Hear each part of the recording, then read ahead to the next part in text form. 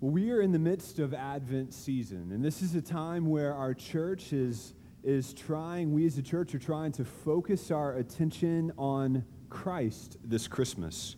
And if that's your desire, if that's something that you're trying to do, if you're trying to intentionally think about Christ this time of year, you may find that it's somewhat difficult. It might be difficult to quiet your heart and focus your joy on Christ. It may feel a little bit like you're swimming upstream and against the culture. It seems like everything around us in our culture is competing with Christ during Christmas. The retailers say focus on shopping, and the Hallmark Channel says focus on the family or entertainment, and your to-do list says focus on all these things that you have to do to prepare, because there's just so much to do. Well, that's why during this Advent season, we as a church are gathering together to try to settle our hearts before the Lord to be sure that we don't miss Christ this Christmas season. I wonder how much of your thoughts have been given over to Christ this season. Is it just when we light a candle or sing a song or gather on a Sunday, or is your heart being settled before the Lord? Well, I can't think of a better way to refocus our hearts on Christ than to hear a word from God. And this morning, we're going to consider a very famous portion of the Christmas story. We're going to examine the specific message that the angel delivered to some unsuspecting shepherds there on Christmas night. But in order to do that, we need to study some basic angelology. Isn't that a fun word? Right? Angelology. It's what do you think angelology is, right? Wild guess. It's the study of angels, right? It's the study of angels, and there's lots that we can learn about the Bible, and I'd commend, this is an interesting study, and we won't take it up much this morning except for to consider one important note about angels. One of the primary things that we see angels do in the Bible is to be messengers, to deliver a piece of news from God to man. They are bringing a message from God. And that's exactly what we have in our text before us this morning. An angel of the Lord appeared, and he brought a message from the Lord. A message from the Lord. The angel came with news. The angel came speaking for the Lord, for God himself. And if we want to hear God, and if we want to hear from him, and if we want to understand this Christmas story, then we need to understand these words as coming from the Lord. And so this morning, we're going to examine 4 parts of this angelic message and see how this message is intended to give us joy, to give us joy. So if you'll look down at Luke chapter 2, we'll start in verse 8 and we'll read through verse 12. And in the same region there were shepherds out in the field, keeping watch over their flock by night. And an angel of the Lord appeared to them, and the glory of the Lord shone around them, and they were filled with great fear. And the angel said to them, "Fear not, for behold, I bring you good news of great joy that will be for all the people. For unto you is born this day in the city of David a Savior, who is Christ the Lord. And this will be a sign for you. You will find a baby wrapped in swaddling clothes and lying in a manger." Will you please pray with me one more time? Father, as we come before you this morning, we come with all sorts of distractions. We come with all sorts of thoughts that are going on in our mind. But Lord, I pray that today, would you settle our hearts before you, and would you open our ears and our mind and our hearts that we would hear from you. Father, my prayer today is that you would accomplish what only you can.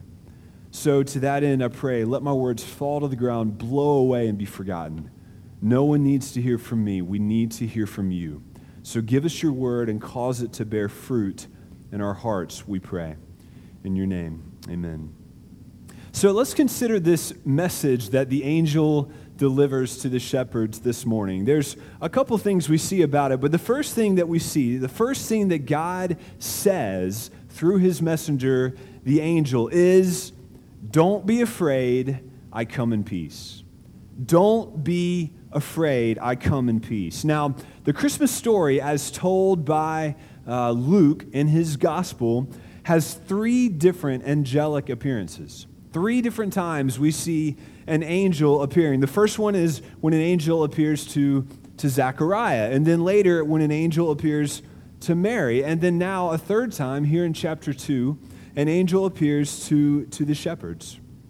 Now, I've never seen an angel. I can't speak from firsthand experience, but I can understand how that would be a scary thing because I've read the scriptures, right? The Bible tells us enough about angels to completely dismantle the precious moment angel idea. Have you seen those things, right? Maybe you have some of those in your house. I'm sorry if I'm hurting you. Have you seen the precious moment angels, right? They're cute little cutesy cartoon little figures. I mean, that's not the picture of angels that we get at all in the scriptures. The Bible describes angels as warriors, right? The host that's a military type term. Angels were commanders of armies of warriors. And in every one of the angelic accounts in the book of Luke and really all throughout the scriptures, we see that those who see angels are terrified.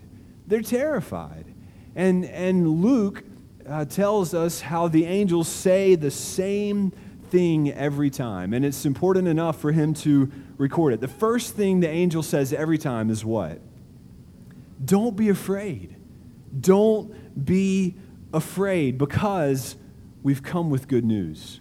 I've come with good news. In every single instance, the very first thing that the angel addresses is fear. Don't be afraid. Now, why do you suppose that is? Why do you think that the angel would be concerned that humans are not afraid? Well, I once heard a story about a very poor English farmer at the turn of the early 1900s, the turn of the 20th century, who was living in the English countryside and was trying to scrape by on his farm to make a living. The man went by the name of Jones, just Jones. He was an honest, hard-working, but unfortunate man. He worked night and day to try to provide for his small, impoverished family. But he had come upon hard times. The last couple of years had produced bad crops, and the man became destitute and found himself deeply in debt. To his dismay, debt collectors began to show up at his house constantly. They were coming again and again, and he owed money not just to the bank, not just to one institution, but to several institutions because he was so deeply in debt. So they were all starting to come by. Well, most of these debt collectors were big kind of guys. They were tall and burly sorts of fellows that made their presence more intimidating to, I suppose, extract a quicker payment. And but Jones didn't have the money. He was poor and he was miserable. He didn't know what to do. He was humiliated and he was depressed. He had done all that he could, and eventually his depression turned into mania. Day after day, the debt collectors would come looking for him, and it was all he could think about. It was all that he would dream about, and the pressure began to intensify. He started to dream and fantasize about running away. Maybe he could get to Ireland, where no one knew him, and he could perhaps start over. Jones also began to secretly think about taking his own life and just ending it all. That's one way to escape it. Well, one day, Jones noticed a new man that was coming by. He was getting familiar with the faces of all these debt collectors, and one looked different from the rest. He was a short fellow, a little bit older. He was dressed a little bit more nicely than the rest, and he was an out-of-towner for sure. It was a small village, and Jones knew everyone. And this gentleman, he would come by multiple times a day, even at night, and he would leave a notice that he had urgent news and to contact him down at the local pub, to contact him immediately. Well, Jones assumed that this fellow was just some sort of tactic from the bank to trick him, and because he was starting to hide. His fear grew worse. He began to sleep in the barn and then in the woods away from folks. But then one night, this new traveler happened to catch him as he headed out to the barn. Jones figured that this was the end, that this man surely would take him away to prison, but what he heard could not have been more startling. It turns out that this well-dressed man was not a debt collector, but in fact, he was the agent of his cousin's estate. As it turns out, several months ago, a distant cousin of Jones, he and his whole family had perished in an accident and left Jones as the sole heir of his estate, which was worth more than 20,000 pounds. Jones was stunned. He didn't know what to say. I mean, he couldn't believe his ears. His family had lived on less than 100 pounds a year his whole life, and now he had just come into a fortune of 20,000 pounds. He began to kind of chuckle because all this time he had been living in fear of this man, assuming that he had bad news, and in fact he had good news. But now the fear was gone, and Jones was full of great joy. You see, it's impossible to be joyful when you're afraid. It's hard to be excited when you are terrified. And so the very first word of the gospel, the first word of the angel's gospel is, don't be afraid. Now, you may not feel very afraid today, right? We're not looking at an angel. We're not face to face with God. We may not be very afraid of God in general, but you see, we have good reason to be. We indeed should be afraid. The Bible commands us to fear and to tremble. And the reason for that is that all of us are sinners. And sinners, when we come face to face with God, we do exactly what Adam and Eve did. We run. We hide. Just like Adam and Eve hid in the garden, all humanity is rightly afraid of the presence of God. Just as a guilty criminal fears the police, so too do sinners fear the living God. You see, the law of God, God's commands for us reveal why we should be afraid. Because every single one of us, no matter what your story is, no matter what walk of life you're in or how frequently you attend church, for every one of us, the story is the same, that each of us is a lawbreaker. If you've read the Old Testament, all throughout the Bible, we see that whenever the presence of God was manifested among the people, whenever God came down and exposed any part of himself to humanity, it always wreaked havoc. It always brought devastation and even chaos. People were afraid. A lot of times people just died. God would come and people would just die because of God's incredible holiness. For these people, these shepherds, both the law and experience had taught them that a sinful man cannot stand in the presence of God without fearing and without trembling, perhaps without even dying. But the angels came and they say, hey, don't be afraid. All of that has changed. It's changed now. The very first word of the gospel is, don't be afraid, because God is coming to his people in an entirely new way. He's coming in a new way, and he says, don't be afraid. Don't be afraid, because now I come in peace. I come in peace. No longer is it a dreadful thing for sinful man to approach his maker. There's been a change. God is no longer unapproachable. Look, he's in a manger, a baby. We can now approach him. And that's good news. That's the angel's Christmas message begins with, don't be afraid. Don't be afraid of God. I come with peace. God comes in peace. But the message, fear not, was not the angel's main message. It was really just to get them ready for the better news that was coming, which the angel moves on to next. Look back down at the next phrase in this verse. Behold, I bring you good news of great joy. Okay, so this second part of God's word to us that comes to the angel is what? Well, let me put it like this. God is saying to us, I want you to be happy. I want you to be seriously happy.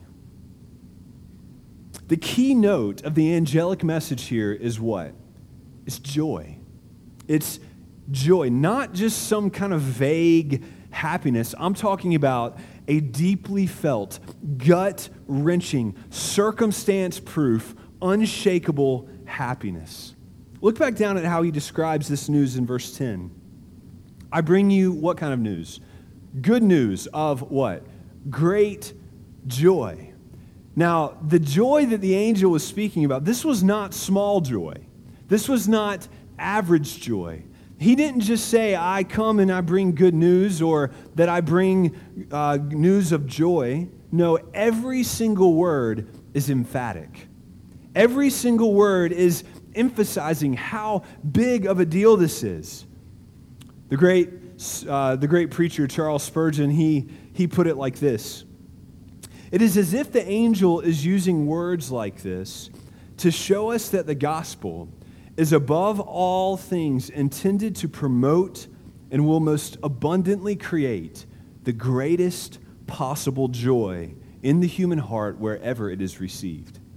The greatest possible joy.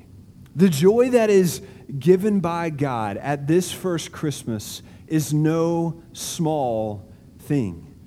When God says that the joy that he brings is great joy, he's not exaggerating. He's not reaching for words to try to get our attention. He is saying this is a big deal. This is not some secondary joy. This is not the kind of joy that comes from being with your family at Christmas, or the kind of joy that you get in the garden, or the joy that you get from buying stuff, right? These joys of earth are legitimate, but they're small. They're so small, and they can be lost. They go away so fast. No, this isn't the kind of joy that can be rattled.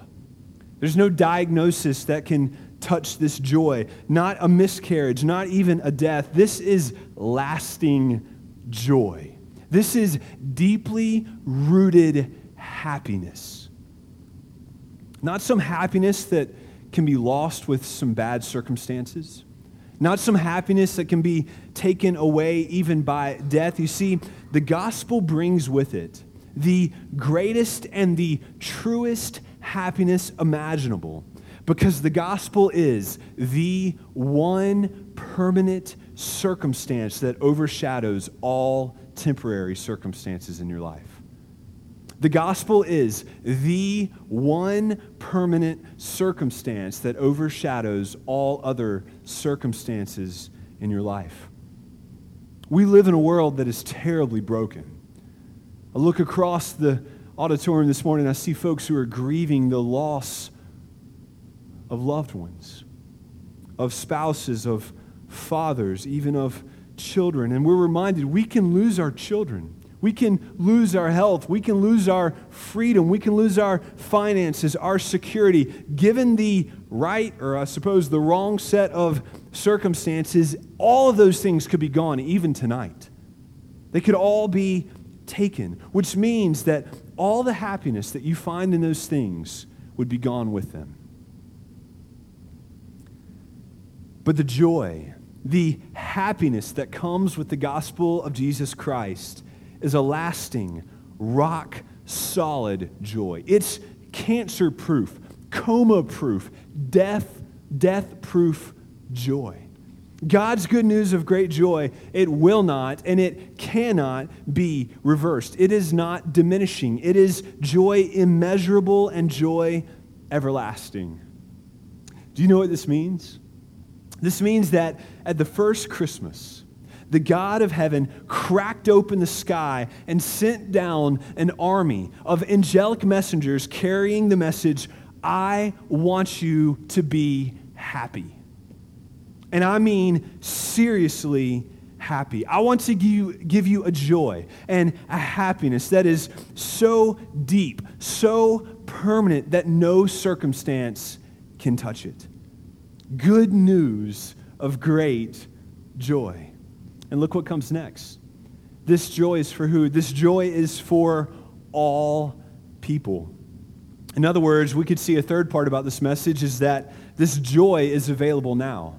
Not only does God say, hey, I come in peace, don't be afraid. And not only does God say, I want you to be happy, but God says the time is now. This joy is available now. This joy is not just for the rich. The joy is not just for the Jews or for the healthy or for the whites. This joy is for all people. And it's available today. It's available right now. For unto you is born this day. What stunning news this is for us. We live in a world that is racked by sin, where death does and will steal every bit of temporal happiness from you. Do you realize that? Death is going to take every good thing from you. And God comes and says, real joy. This is a world where disease rots away the bodies of those we love. How do we live like that? How do we live like that where marriages are ruined by anger and by miscommunication, where children wander away and break our hearts? And yet God says, joy immeasurable, joy everlasting is available now. So church, let me ask you, in this world of disappointments and small other competing joys, how much joy do you have this Christmas? In a world of disappointments and broken relationships and bad memories and grief, how much joy do you have this Christmas? Or perhaps I could put it another way. How much of your joy and your happiness is connected to that baby in a manger? Or how much of it is connected to the things that can be lost? Does it depend on other things? The same sort of things that people found joy in before Christmas, right? Is that where your joy? But the angel brought good news that this sort of joy, this lasting joy, is available. It's available now, and it's available for you if you would take hold of it. So church, do you have that joy? Well, the angel doesn't stop here, right? He continues. He goes on to list why we should have this kind of joy. You might be hearing this and thinking, I don't know any sort of happiness like you're talking about.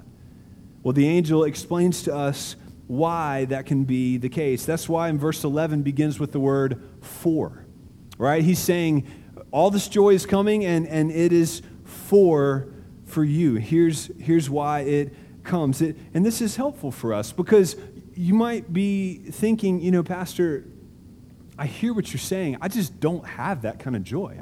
I just don't have that.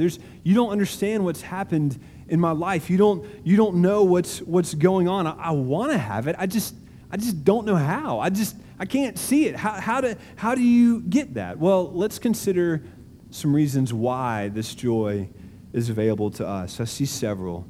One of the first reasons that we see that we can have joy is that Christ is for us. Christ came for us. Look back down at this next phrase. For in verse 11. For unto you is born this day in the city of David a Savior. Beloved, if you can hear my voice this morning, then come hear this. Christ came for you.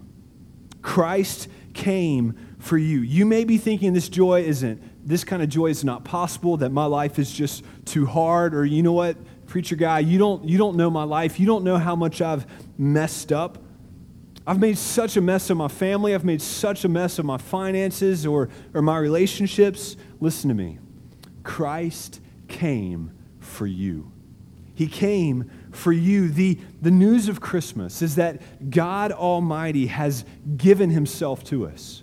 He's given himself to man. He has come as one of us. He has lived among us. He came to bear our burdens. He came to take our sin. Jesus is God's gift to mankind. A child that will take away the greatest problem of your life, the greatest problem for humanity, sin, and all that goes with it. here's the thing. You have to receive this gift. That is, you must take a personal interest in this child. This birth is no good for you if you do not identify with his death.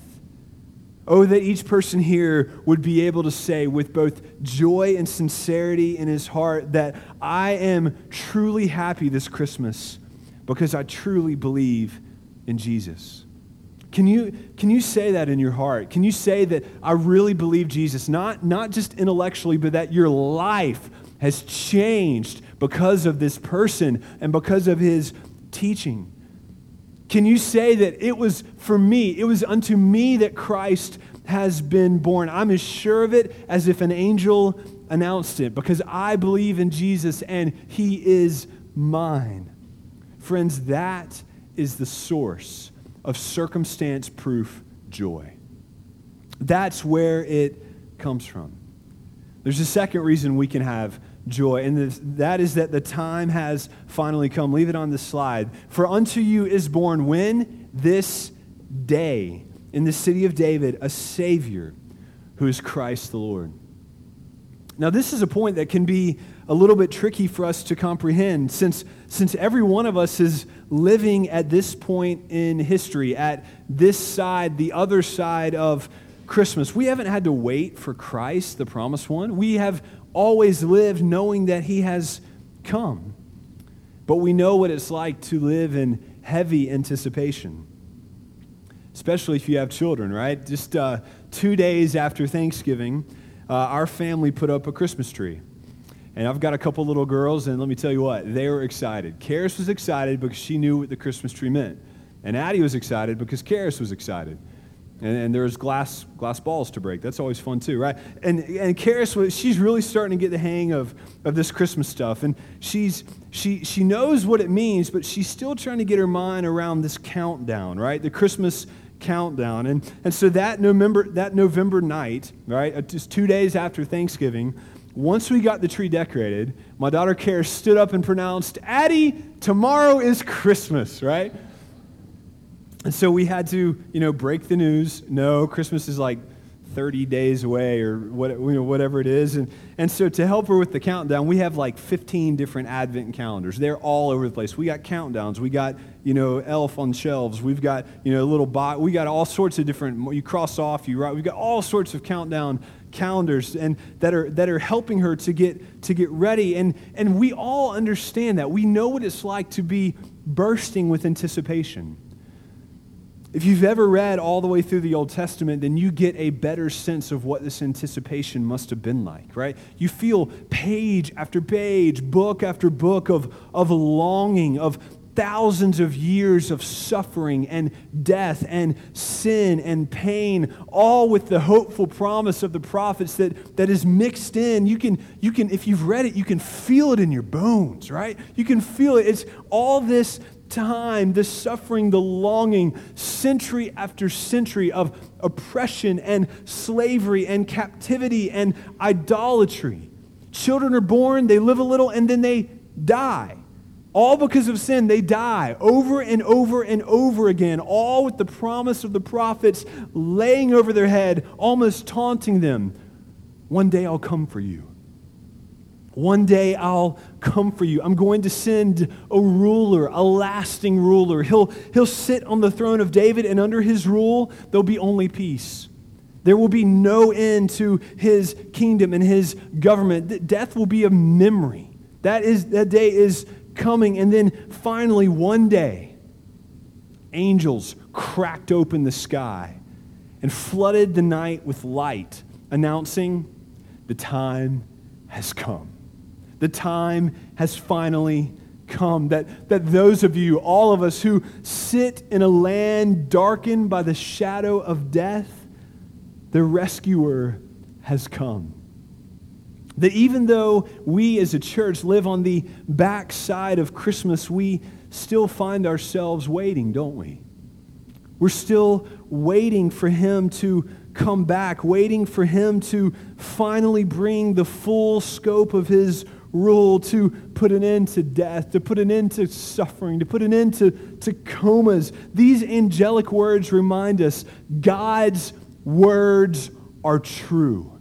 He came once, and church, guess what? He will come again. He's coming again. It's just around the corner, which means that we can rest on the fact, we can have joy in another reason is that God's words are true.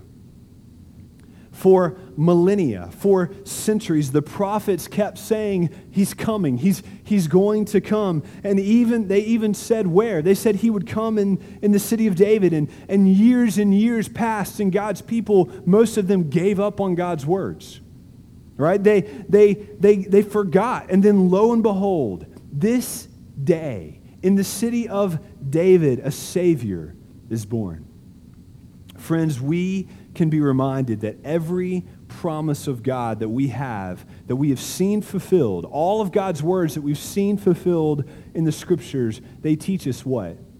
We can trust His word. We can trust that the words that have not come true yet, they will come true. There are so many extravagant promises in the Bible that are yet to be filled. And if we really believe them, if we really banked our lives on them, then guess what? You would find a source of lasting joy. We don't have the kind of joy the angels are describing because we haven't set our hope fully in the Scriptures and in the promises that are coming. You see, Christians are a people whose hope is deferred. Our hope is deferred. We are people who, yes, we live with present joy, but the main reason for that is because we are assured that joy is coming. It's coming for us. Oh, dear Christian, if you come to Christmas this year and your joy tank is empty, if it's running low, if it's leaking, go back to the Bible. Go back to the Bible and fill it up. It is a constant source of replenishment that fills up leaky tanks of joy. But the angel continues, he gives us another reason for joy. That these reasons, this joy would come in the person of a little baby. 3 precious words that are given to us that declare who this baby is, the identity of this boy. Verse 11, for unto you is born this day in the city of David a Savior. This child will be a Savior. Go on to the next slide there if you want. It will be a Savior.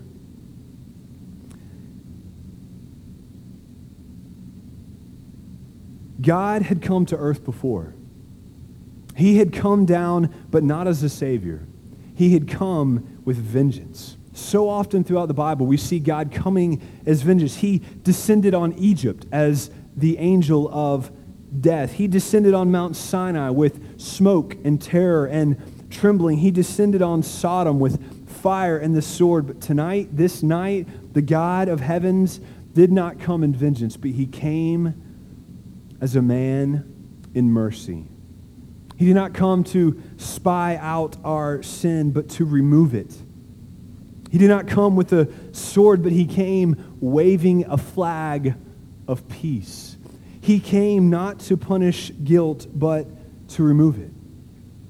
He could have sent another plague, right? He could have sent another judge or another prophet saying with tears, wait a little longer, but instead He sent a Savior. Oh, those of you who know yourself to be a sinner, who understand that you need a Savior, rejoice with great joy because God has not come to destroy you. He has come to seek you. He has come to save you. Oh, those of us who know that we sit imprisoned in the shadow of death, rejoice because God has come with light to break our chains. Those of us who are starving for bread, rejoice, the bread of life has come to feed our hungry souls. Oh, rejoice, all the peoples of the earth, for a Savior has been born. Not some political blowhard, not some peddler of cheap pleasures. He is a warrior deliverer. This God is mighty to save, so rejoice. God has not sent a teacher to correct our knowledge problem. He hasn't sent a judge to punish our indiscretion. He sent a Savior to deal with our sin problem. And deal with it, he did. We also see that this Savior is called the Christ. He is the Messiah, the anointed one. Our Lord was not some amateur. He was not an amateur Savior on an unauthorized mission. He was not acting on his own accord. No, he was chosen. He was anointed. He was set apart by God, sent to crush the works of the devil.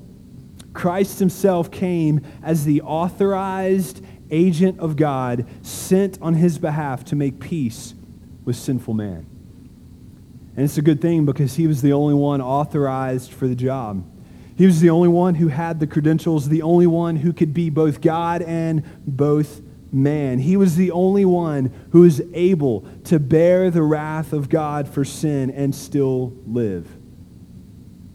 Church, if we could only understand, if we could receive this into our hearts, our souls would be full of joy.